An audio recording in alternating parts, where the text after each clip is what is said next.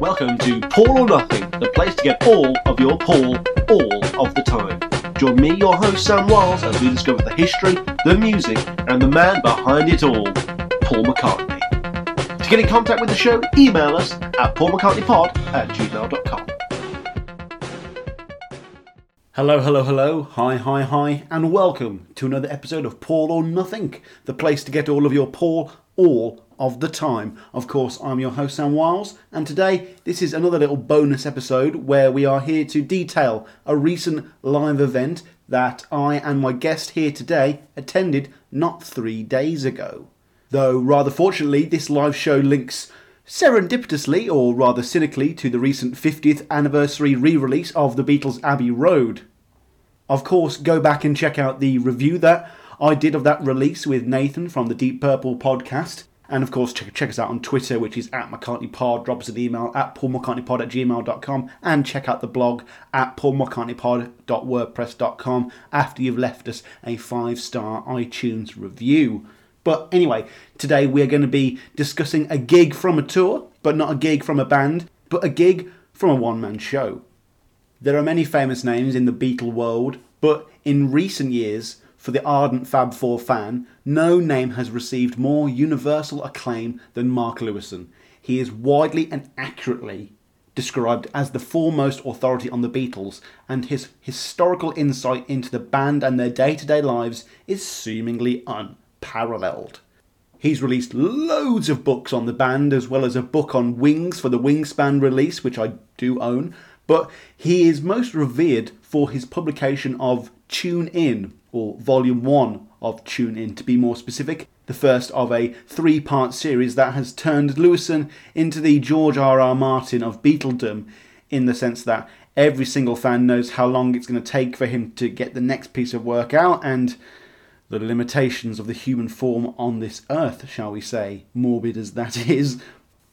But to fund this endeavour and to give us a little sneak peek at part 3 for the most loyal of fans, Lewisohn has taken to the road with a show that details the writing, production and release of the Beatles' Abbey Road, as well as the history surrounding the album and the Beatles themselves in 1969.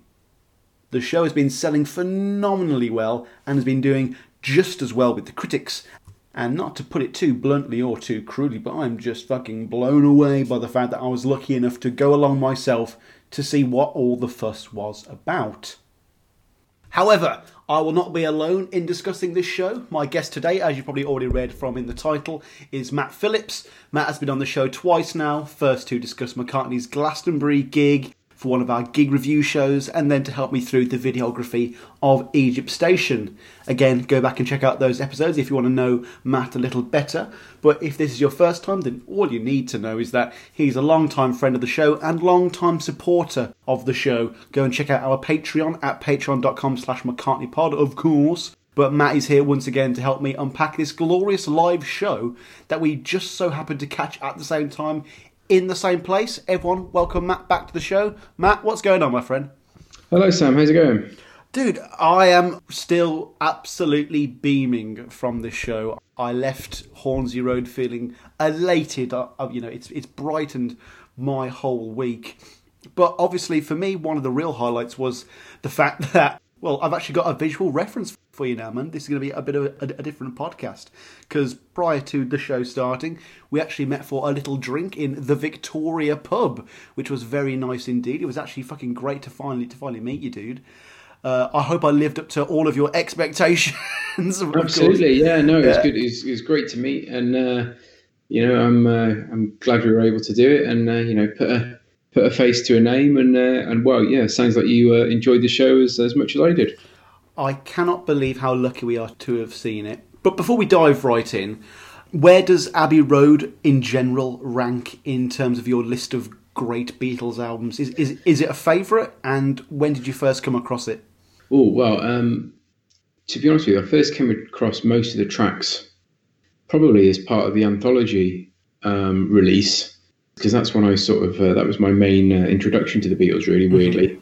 Okay. Was a lot of those anthology tracks, and then the actual album itself probably, started listening in a bit more depth in sort of the early 2000s, something like that, and then It's definitely one that wasn't an immediate favourite of mine. Mm-hmm. I know a lot of people find it the easiest sort of, or the most listener friendly album. That's the first one that they get into a lot of the time. But no, for me, it's definitely been one that has sort of grown on me, and I appreciate different bits of it. It's probably, where would I rank it? It's probably not in.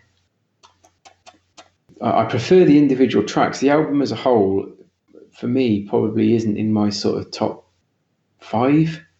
And whether it's sort of controversial, I don't know. I know it's a lot of people's favourite album, and a lot of people are like, think that Abbey Road is by far and away the best album. But for me, the others albums as a whole just provide a bit more, do something else for me. I'm not sure. Yeah. I mentioned this on the last episode, but A Hard Day's Night has recently knocked Abbey Road from my top 3 favourite albums from the Beatles. But I was listening to Abbey Road on the bus back from the show, and I know I was on a little bit of a high at that moment, but I can remember thinking, oh God, how have I made a mistake?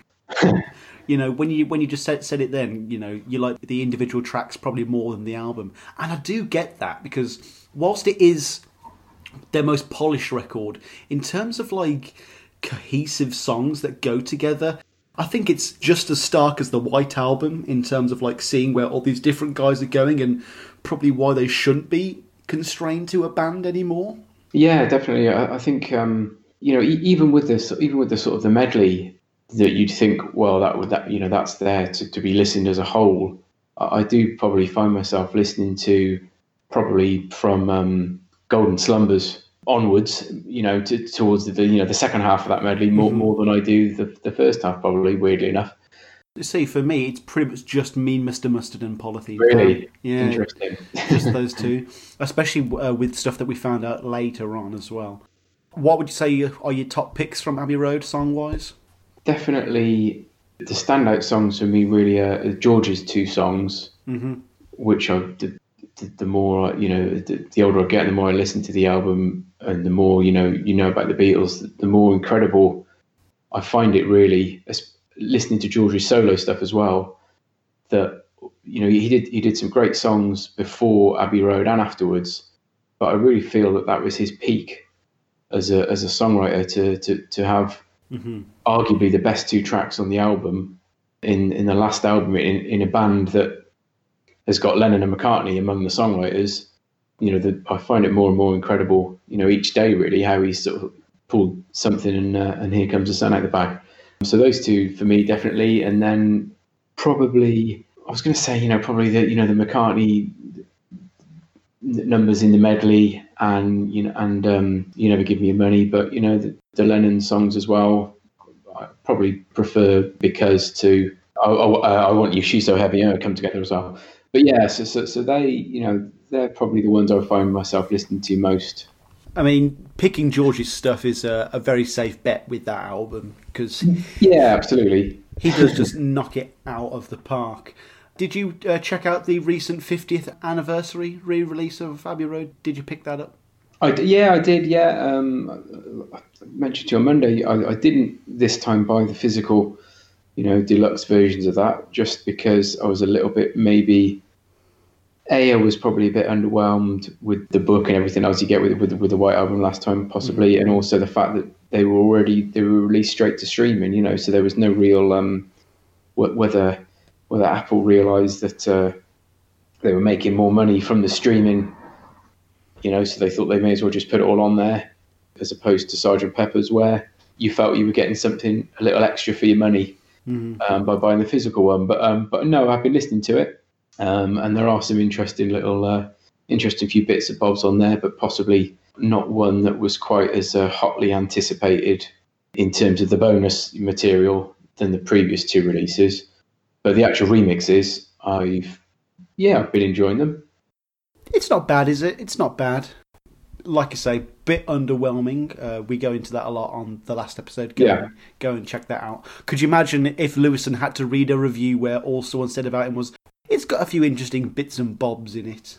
I think he'd be horrified. Yeah, Have you been aware for long of Mark Lewison? Have you bought and read any of his publications? Yeah, I came across in Mark Lewison. First of all, I used to, well, I still do follow, although it's not very active nowadays, a blog called the Kenwood blog, which is a really great for Beatles fans. If you look it up, it's all about John Lennon's house in Esher called Kenwood, which he bought when he was in the Beatles. And there's a few things in there about other Beatles houses as well, and locations. And it was in there that I saw that Mark Lewison, that I first read about this biography that he'd been writing. And I bought Tune In when it came out and went from there, really. You know, it doesn't take long to realise that he's sort of like the leading authority on the Beatles. And it was great. I saw him a couple of years ago at the Beatle Week in Liverpool, where he was interviewing some of the panellists. And yeah, it was great to see him again. Rather shamefully, and much to the amusement of a good friend of the show, Tom Quee, I haven't actually gone out and bought Tune In yet. Like, I know I should have. I know it doesn't make sense.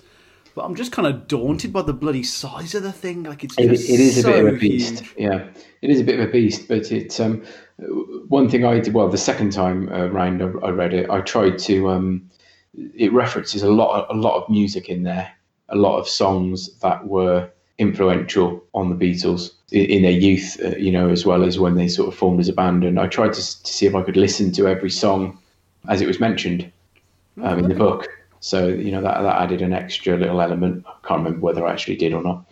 But yeah, it's especially the extended edition it is pretty massive, but I think it's definitely a must. Oh, that'd be very interesting to get a good Spotify playlist up of every single song mentioned in Tune In Volume 1. That'd be a Spotify playlist that would go on for several hours, I imagine. That'd be very interesting to go through indeed. When you first heard about Hornsey Road, though, Mark Lewison's new show that he's touring right now at time of recording, what was it about it that caught your interest, and how long was it before you went out and got a ticket? Well, it was very interesting to see, first of all, that Mark was obviously doing a kind of a show, so to speak, because to my knowledge, he's not really done anything like that before. Most of the time when I've heard him, it's been either publicity for Tune In or guesting on the occasional podcast, like we all do. Not on this one, he hasn't. Not on this one, Matt. Well, maybe after this favourable review. Yeah, it seemed really interesting, and I saw there was a date just up the road in Birmingham, and thought I'd get involved. It really, you know that you're going to learn something at one of Mark. No matter how much you know about the Beatles or how much you think there's always more stuff to know, and the methods that he uses and the sort of attention to detail is unmatched, really. So you know that you're going to come away having learned something from one of his shows, which I did. Well, that's interesting you should bring that up, because as a Beatle fan, something that I'm always confronted with is that certain museums or documentaries or films simply do not offer me new information in terms of information about the Beatles. Did you walk away from this show with that feeling, or did you definitely feel like, I've got 16 bouts of new trivia to tell everyone? Yeah, I definitely... There was stuff in there, obviously, that I was aware of. But no, there was a lot of stuff, and I think just the way it was presented, one of the things that I was always a bit cloudy in my mind was where this transition happened from the Let It Be sessions into, we're recording Abbey Road now. And because you watch the anthology series or you read stuff, and it's almost kind of glossed over a bit, and then we decided to go back in and have one last go. Whereas actually the way he presents it, it becomes a lot clearer, and the context around it all, what and that's one of the big things from Tune In, really, is every step of the way he's given the context of what's going on with the other various characters in the Beatle world. So yeah, it made it a lot clearer in my head, and it made a lot more sense as to this is what happened after those Let It Be sessions never really ended, if you like. They just kind of became a new album, which left me with more to chew on, because I was thinking, well, how did they resist the temptation to just almost shelve this album that had Let It Be and Don't Let Me Down and Long and Winding Road and say, oh, we'll deal with that later, instead of saying, well, look, we've got those amazing tracks, let's put them on Abbey Road. But clearly they did. Well, one of the things about Let It Be was how they didn't really give them enough time to relax from their White Album sessions, and it's almost like compiling. Like they have a couple of months from the White Album to Let It Be, and then they've got, what was it, like 5 weeks or something like that from the end of the Let It Be sessions before they're back in the studio again recording more stuff. And it only goes to highlight how much of Abbey Road is an album cobbled together of songs that have already been previously demoed and previously been attempted by the Beatles themselves, bar a couple of exceptions. And it just blew me away as to how polished the final product is, despite the fact that half of these songs come from the Rishikesh writing sessions. You know, it all still sounds valid and up to date and current. And I mean, the album today still sounds like their most modern album.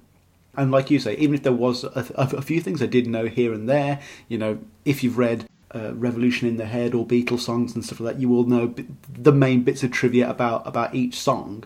But I felt like a lot of the information that, even if it wasn't brand new, was still solidifying and contextualising a lot of stuff that I kind of maybe half knew or just thought I knew because of just one sentence. And I walked away coming out of there thinking, I know the Beatles in 1969 like the back of my hand now. And that felt very good. I felt very rewarded in that sense in terms of information. Just before we go on, did you get, was there ever a sense of like, you know, when like I went to see Paul, there was a bit of like, I kind of just want to see him, you know, just in case I never do. And Mark Lewison is the George R.R. Martin of the Beatles author world. And was there ever a sense of like, I want to see him in case I never get the chance again, you know? Yeah, absolutely. You know, obviously there was the very interesting thing that he said very near the start was that obviously he acknowledged the fact that he gets asked a lot about the second volume of the biography, and sort of gave away that he said that we wouldn't have long to wait. So, you know, how long that is actually going to be, I don't know, but you know, I'm secretly hoping that if it's generally it's before Christmas time, isn't it? That sort of people start getting these books out. That if it's not this year, then it's going to be next year, hopefully. So yeah, definitely, we want to get a chance to read this guy's work before he gets, well, you know, too old to write anymore. Or you don't want to say it, do you? But like that is a genuine thing that people must have asked him. Like, you know, is there a contingency plan if like, you know? Yeah, but at the same time, this you can see by the attention to detail and the way that he goes about his work that it's got to be done right. You know, there's no point him. Oh yeah. It doesn't benefit any of us by him rushing it and giving us half the story. The whole attraction of his work is that he delves so incredibly deep.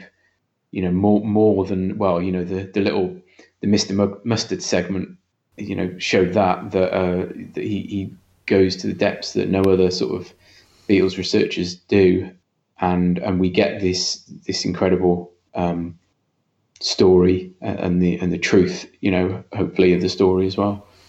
Oh, you know what? You've just reminded me of that, of all the newspaper clippings that he gets on the screen, and the whole show is filled with brilliant pictures and behind the scenes snapshots as well. Like, despite the fact that it was a lecture, it was still a very visually exciting show. Like, if you couldn't see Mark himself, you were festooned with beautiful Beatle imagery on the screen.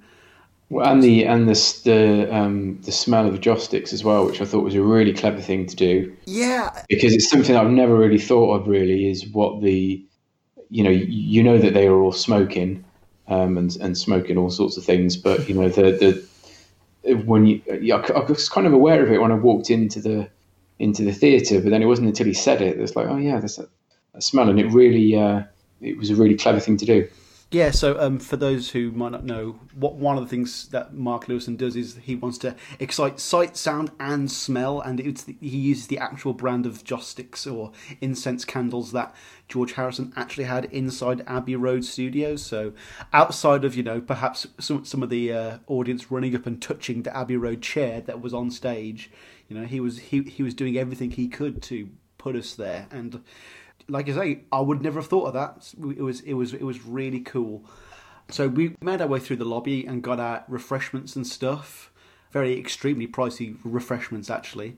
I was very fortunately in the very, very front row of seats, just to the right of stage. You were about 5 or 6 rows back in the main area, weren't you?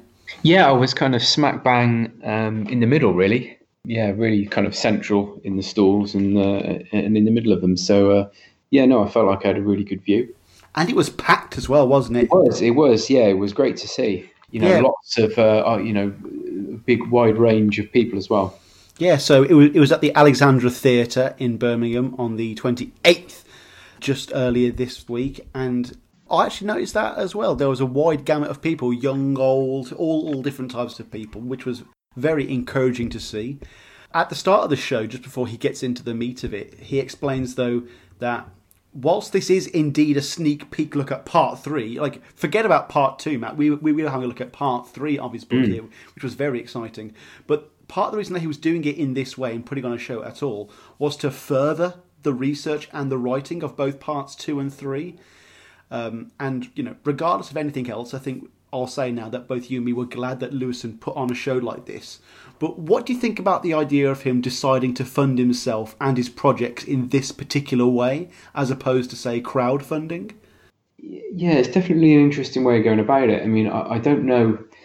I guess the problem with the crowdfunding is that because he's obviously got I'm sure he wouldn't be short of people willing to fund him. But I get the sense that he's the kind of guy that would want to make sure people got something back.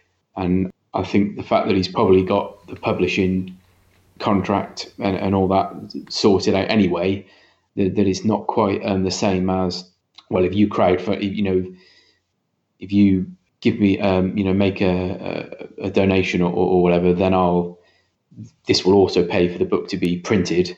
And that kind of thing, the book's already going to be released regardless. And I get the impression that he maybe doesn't or wouldn't feel comfortable with people kind of paying his wages and not being able to directly give him something back, perhaps. But yeah, there'd be no shortage of people willing to do that because we all know we're going to get something amazing at the end of it. But at the same time, it's great to be able to see him and actually hear him talk about it. It is a bit of a self-handicap in the modern age, though, because, and like, I know he's old school, but with crowdfunding, it's not about giving people things. It's just about making wild promises and then hoping that they don't ask for their money back when you eventually don't give them the goods. And come on, I mean, he could just say, if you support me, I'll give you a signed copy of the book, or there'll be a special edition for those Patreon supporters, something exclusive like that. Or he could just do a private podcast or just release some tidbits here or there. I'm sure with a clever social media executive, he could do something very, very interesting with a crowdfunding. The whole thing wasn't an extravagant production, Hornsey Road, but there were a few touches on the stage that I felt quite charming. What did you think of the decor on the stage, Matt? Yeah, it was something, I guess, that, like you say, that we're getting the audio, that was also amazing to hear, really very loud, high quality audio of some of these songs. But I guess there had to be some extra visual elements, so it didn't come across as being a bit too dry, mm-hmm. just up there watching or too lecture like. So yeah, no, it was really, it was a nice touch. We had the little Abbey Road walkway and the big traffic lights and stuff, and he himself even had like a little traffic light that was like almost his remote control for the show, yeah. which I did like as well. And he was dressed in his Sunday best, which I liked. Though he did remind me a little bit of the Joker's outfit in the new Joker film. It did share certain similarities there. Yeah, it was nice. He had the objects up there as well on the stage. I did have a little chuckle at the biscuit tin, Yes. which is a favourite little anecdote of. I don't know if you're into Beatles memes, but Oh, yes. it's a favourite little one. So, for those of you who weren't at the show, Lewison had a table just to the right-hand side of the stage that was dressed in a series of Beatles relics. And we had things like the tin of McVitie's biscuits, like you say. We had a chair from Abbey Road Studios, some incense sticks, a 10-bob note, a pack of Everest cigarettes, and a copy of the Beatles rock band. Am I missing any? So we had like a copy of Sun King book. The book Sun King, yeah. And what Lewison was doing was essentially saying, like, I'm not going to tell you what these are, but they're going to pop up in the story. And it was, again, another fun visual way to engage with you and keep you going along and thinking, oh, okay, I wonder how this book's going to appear here or there. And it was great spotting them when they did come up. Personally, though, I was very pleased to see the Beatles rock band on the table. And we're going to get into the songs that you just touched on there. The reason for the video game being on that table, I think it was the PS3 version, if I'm correct, was that, and this is the first of so many great bits of trivia that we got from this show, is that after the game's release, a hacker cracked into the game's code and made all of these separate tracks from Abbey Road that had to be, made available for the separate guitar and the drums that the game required. And those were now available for anyone to make their own mix. So in that spirit, Lewison offers his own remixes of the music. And what did you think of Lewison stepping into George Martin's shoes and giving us his own version of Abbey Road? Yeah, it was the right way, I think, to go about it. It presented, and I guess a lot of people in the audience as well, might not have heard the songs presented like that as well. So it was really clever thing to do and really interesting thing to do.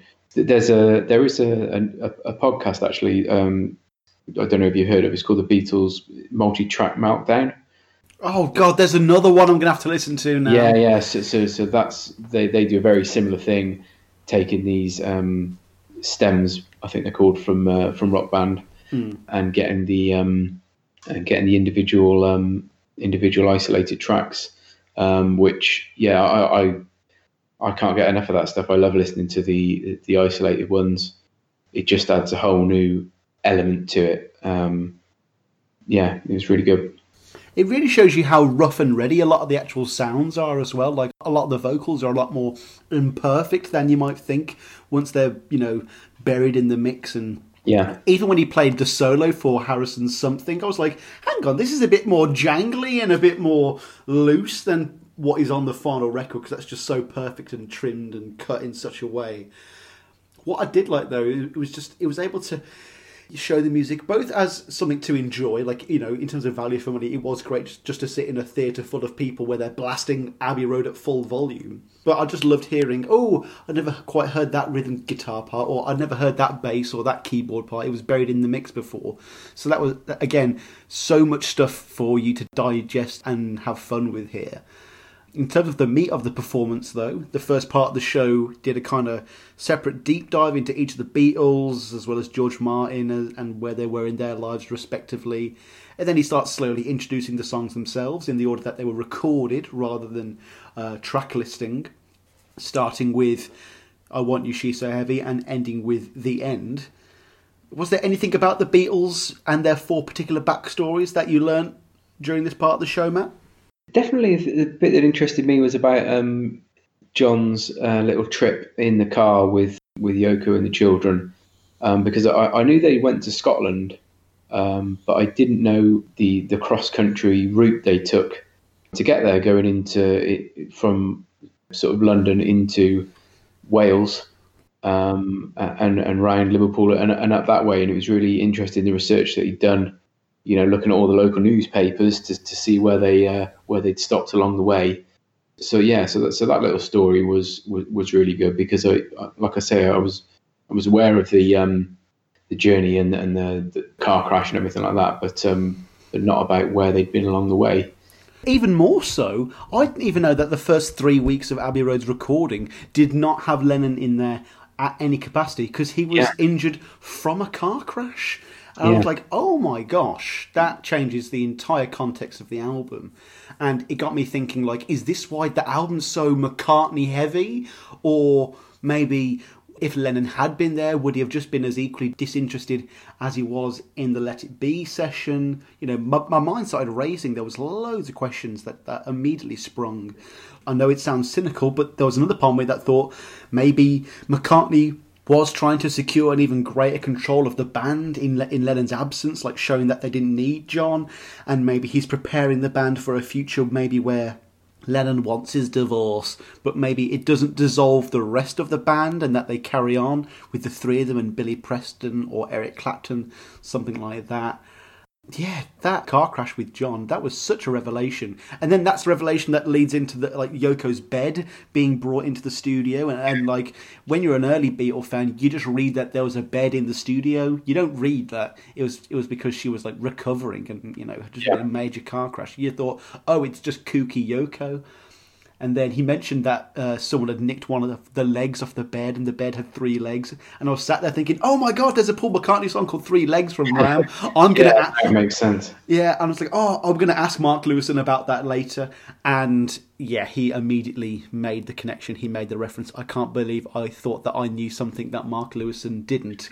And then we come to the intermission, where I made a little dash back up to the bar in a feeble attempt to find some sustenance, and it turns out that the Alexandra, as wonderful a venue as it was, had not had their shipment of snacks, so I was terribly hungry throughout the entire thing, and I could definitely hear a lot of people rustling through packets of chocolate and stuff, as that was all that was available. You didn't have an ice cream then? Oh, definitely not. I had a little ice cream at the interval there in the front, so yeah. That's very British, very traditional. What was very cool about that intermission, though, I'm not sure if I told you this on the night, but when I was walking back, 2 chaps called me over, and they were like, "I'm sorry, are you Sam Wiles from All or Nothing?" And I was like, "Yeah, I am." Wow. Yeah. Oh, it Fame was at last. Fame at last. The main chap name was Tony Cox. He's probably listening to this right now. Shout out to Tony. We had a great chat in the intermission, and I basically sat down back in my seat with a very swollen ego, to say the least, which probably helped my enjoyment of the second half of the show. I didn't need it, though. The second half of the show just had a breakneck momentum. Obviously, from this point on, it's almost purely just about the songs themselves, which really kept me engaged and kept me motivated to see where this was going and where it was going to end. The overall length of the show, Matt, was 2.5 hours. Like, did you even feel that length at all? No, and you know, at the start when we were going in, I could see the times on the list. I was thinking, you know, think it's going to be a long time. You know, what's he going to fill it with? But no, you know, it seemed to, like you say, yeah, definitely it seemed to fly by. And there was, I was really at no point did I kind of lose interest, or you know, even you know, okay, yeah, some of it, you know, but at no point did my mind, you know, kind of wander off or anything like that. You know, I was really really enthralled the whole way through. Couple of other things that were brought up in this second part. We had the infamous tape that apparently Lewison has had to redact from this performance due to pressure from the Beatles themselves and Apple. The real question is, Matt, what was on that tape and what do they not want us to hear? Is it Paul is Dead stuff, maybe? Yeah, maybe. Well, funnily enough, I think I mentioned to you that on the way home I listened to another rival podcast. Keep plugging other people's podcasts, Sam, I'm sorry. I Am the Egg Pod. Of course. And the latest episode, Ian Lee's on there, and they're discussing the Lewison show on there, or they make a reference to it because they've both seen it. Mm-hmm. And apparently the transcript of the tape, I'll have to go back and listen to the podcast because I didn't make a note of the name, but the transcript of the tape was published in a book in the 70s. Okay. So it is out there. Somewhere. From what we do know, it's a lot of pretty Titanic information, like the idea that it wasn't necessarily going to be their last album. Boom. Yeah. Paul McCartney apparently didn't like Obladi Oblada or Maxwell Silverhammer much himself, and that John's chastising him for focusing on cheap singles rather than making more interesting album tracks. We've got Paul mentioning how he didn't really think George's songs were all that good up until Abbey Road, which I think might be 90% of the reason why they don't want the tape being widely circulated. Yeah. And we even had the infamous proposed 4-4-4-2 split that was going to go onto all future Beatles albums, which just sounds like an absolutely terrible idea, if you ask me. But yeah, so many bombshells dropped then. Like my mouth was just agape when he was just going through all of this stuff. It was definitely interesting, especially after the kind of the disagreement, if you want to call it that, about the Eastmans and and the management that had happened prior to that. That they were still clearly still thinking of themselves as a band and that they were going to be a band going forward. But then it was obviously in that period immediately following the release of that tape where you can see, well, okay, well, that was a point when the decision was made in probably John's head. So yeah, it added a lot of clarity. Other big bombshell, the last one I wanted to mention just before we start to wrap this up. Like, I knew that Lennon had originally wanted I Want You, She's So Heavy to end the album, and that Paul was supposedly meeting him halfway by having it end side one. But I never knew that it was originally all of side two was going to be side one and all of side one was going to be side two. And it basically just shattered all of my preconceived notions as to how an album's built and how track listing works. And Lewisohn goes into the detailing of how songs are sequenced in that way. And just the idea of picturing a world where Abbey Road was backwards was just maddening. Yeah, and it makes total sense in a way that it's got that hard cut. And that, what a closer that would be to the album. Yeah, it kind of almost makes sense. Yeah, and maybe just the end, the title to the end, is just referencing the fact that the lyrics contain the phrase "the end." Maybe that was just it. Yeah, or just the end of the medley. The end of that group of songs. I never even thought of that, Matt. It's just the end of the medley. Oh my god, I never even thought of that. The end of they were stitching together. And and he also sort of made reference to the fact that by the time, as you said, John had been away. By the time John came back into the sessions, which were already well underway, they'd already made the decision to do the medley. So they probably just said to John, "Oh, you've got a couple of songs to chuck in there, short ones." And John goes and says, "Oh, well, what have I got knocking around?" and plucks those couple of ones out of the bag. Well, it all worked out in the end anyway. Yeah. So, Matt, any final closing thoughts on Mark Lewisohn's Hornsey Road? No, other than we definitely recommend that people go and see the show. Maybe we'll leave it as the final surprise without mentioning about the title of the show. The unusual title. So maybe leave that as a surprise to listeners who might be going to see the show. It's so funny you should say that, because I know for a fact that the moment I went to the toilet is the part where he revealed why it's called Hornsey Road. And as I was coming out of the toilet, he literally was like, "And that's why it's called Hornsey Road." I was like, "Oh crap! Oh well." Well, I guess I'll have to ask you what it means off air, because we don't want to spoil it.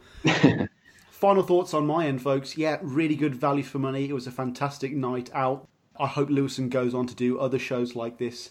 Hopefully he doesn't do crowdfunding and that he needs to continually fund himself by himself. And if he was to do a show next year on Let It Be, by fuck, I'd go see that as well. But if it was to touch anything to do with Paul McCartney or Wings or the Beatles or anything like that, I'd definitely go see him. He definitely sold himself to me as well as like a stage presence. He wasn't like a nervous author or anything like that. He had that same kind of charm and debonair that he's displayed on multiple other podcasts. And overall, I left with a big old smile on my face. Didn't leave quite as early as you though, Matt. Just before we finish, I suppose I should mention, and if you followed us on the Twitter, you will know this already, but I did actually stay behind for a little meet and greet with Mark Lewisohn at the end. There was probably about 20 of us waiting, and he came through and he spoke to a few of his friends and family first. People were clapping and stuff. And he sat down and was like, "Oh my God, what are we going to say? What am I going to say?" And I'd actually recorded my part 2 of my Press to Play review with Ken Michaels, who you'll know from Every Little Thing and the things we said today and Talk More Talk. He's interviewed Mark Lewisohn a couple of times now. And I just went up to Mark Lewisohn and went, I was talking to Ken Michaels today on my little podcast, and Ken just wanted me to tell you that he says hello. And Lewison was like, I suppose I better listen to your podcast then. And I was like, oh no, please don't. You definitely don't have to do that. It's awful. I don't know why I said that. I thought I was probably being charming or something. And now I bet he's never actually going to listen to it now. But I got a shamefully millennial photo with him. And that was that. That was the end of Hornsey Road. I enjoyed it. I think you enjoyed it, Matt, safe to say? Yeah, absolutely, definitely. Right, everyone. This has been Paul or Nothing, just a quick review episode of Hornsey Road. I just wanted to get this out nice and quick whilst the air is still fresh and thick with the scent of Abbey Road. It's not number one anymore, but it's still in the album charts, so it's great to see that the Beatles are still alive and kicking. Thank you for coming on the show, Matt. Can't wait to have you on again soon, mate. Brilliant. Thank you for having me. Great to meet you on Monday, and cheers. And thank you for your continual support for this podcast as well, Matt. And yeah, if you can go and see Mark Lewison's Hornsey Road, then I bloody well suggest that you go and do so. Go check out his website, links down below, and see if you still have a chance of seeing him live. Thank you everyone for listening. Thank you to all of our Patreon supporters and to all of our Twitter followers and to everyone who follows us on Facebook as well. This has been another quick episode for you folks, and I hope you've all enjoyed the show. Denny Laney is probably already playing us out by now.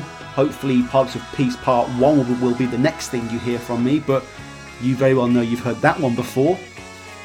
Okay everyone, keep listening to Paul, take care, have a nice day, play us out Denny.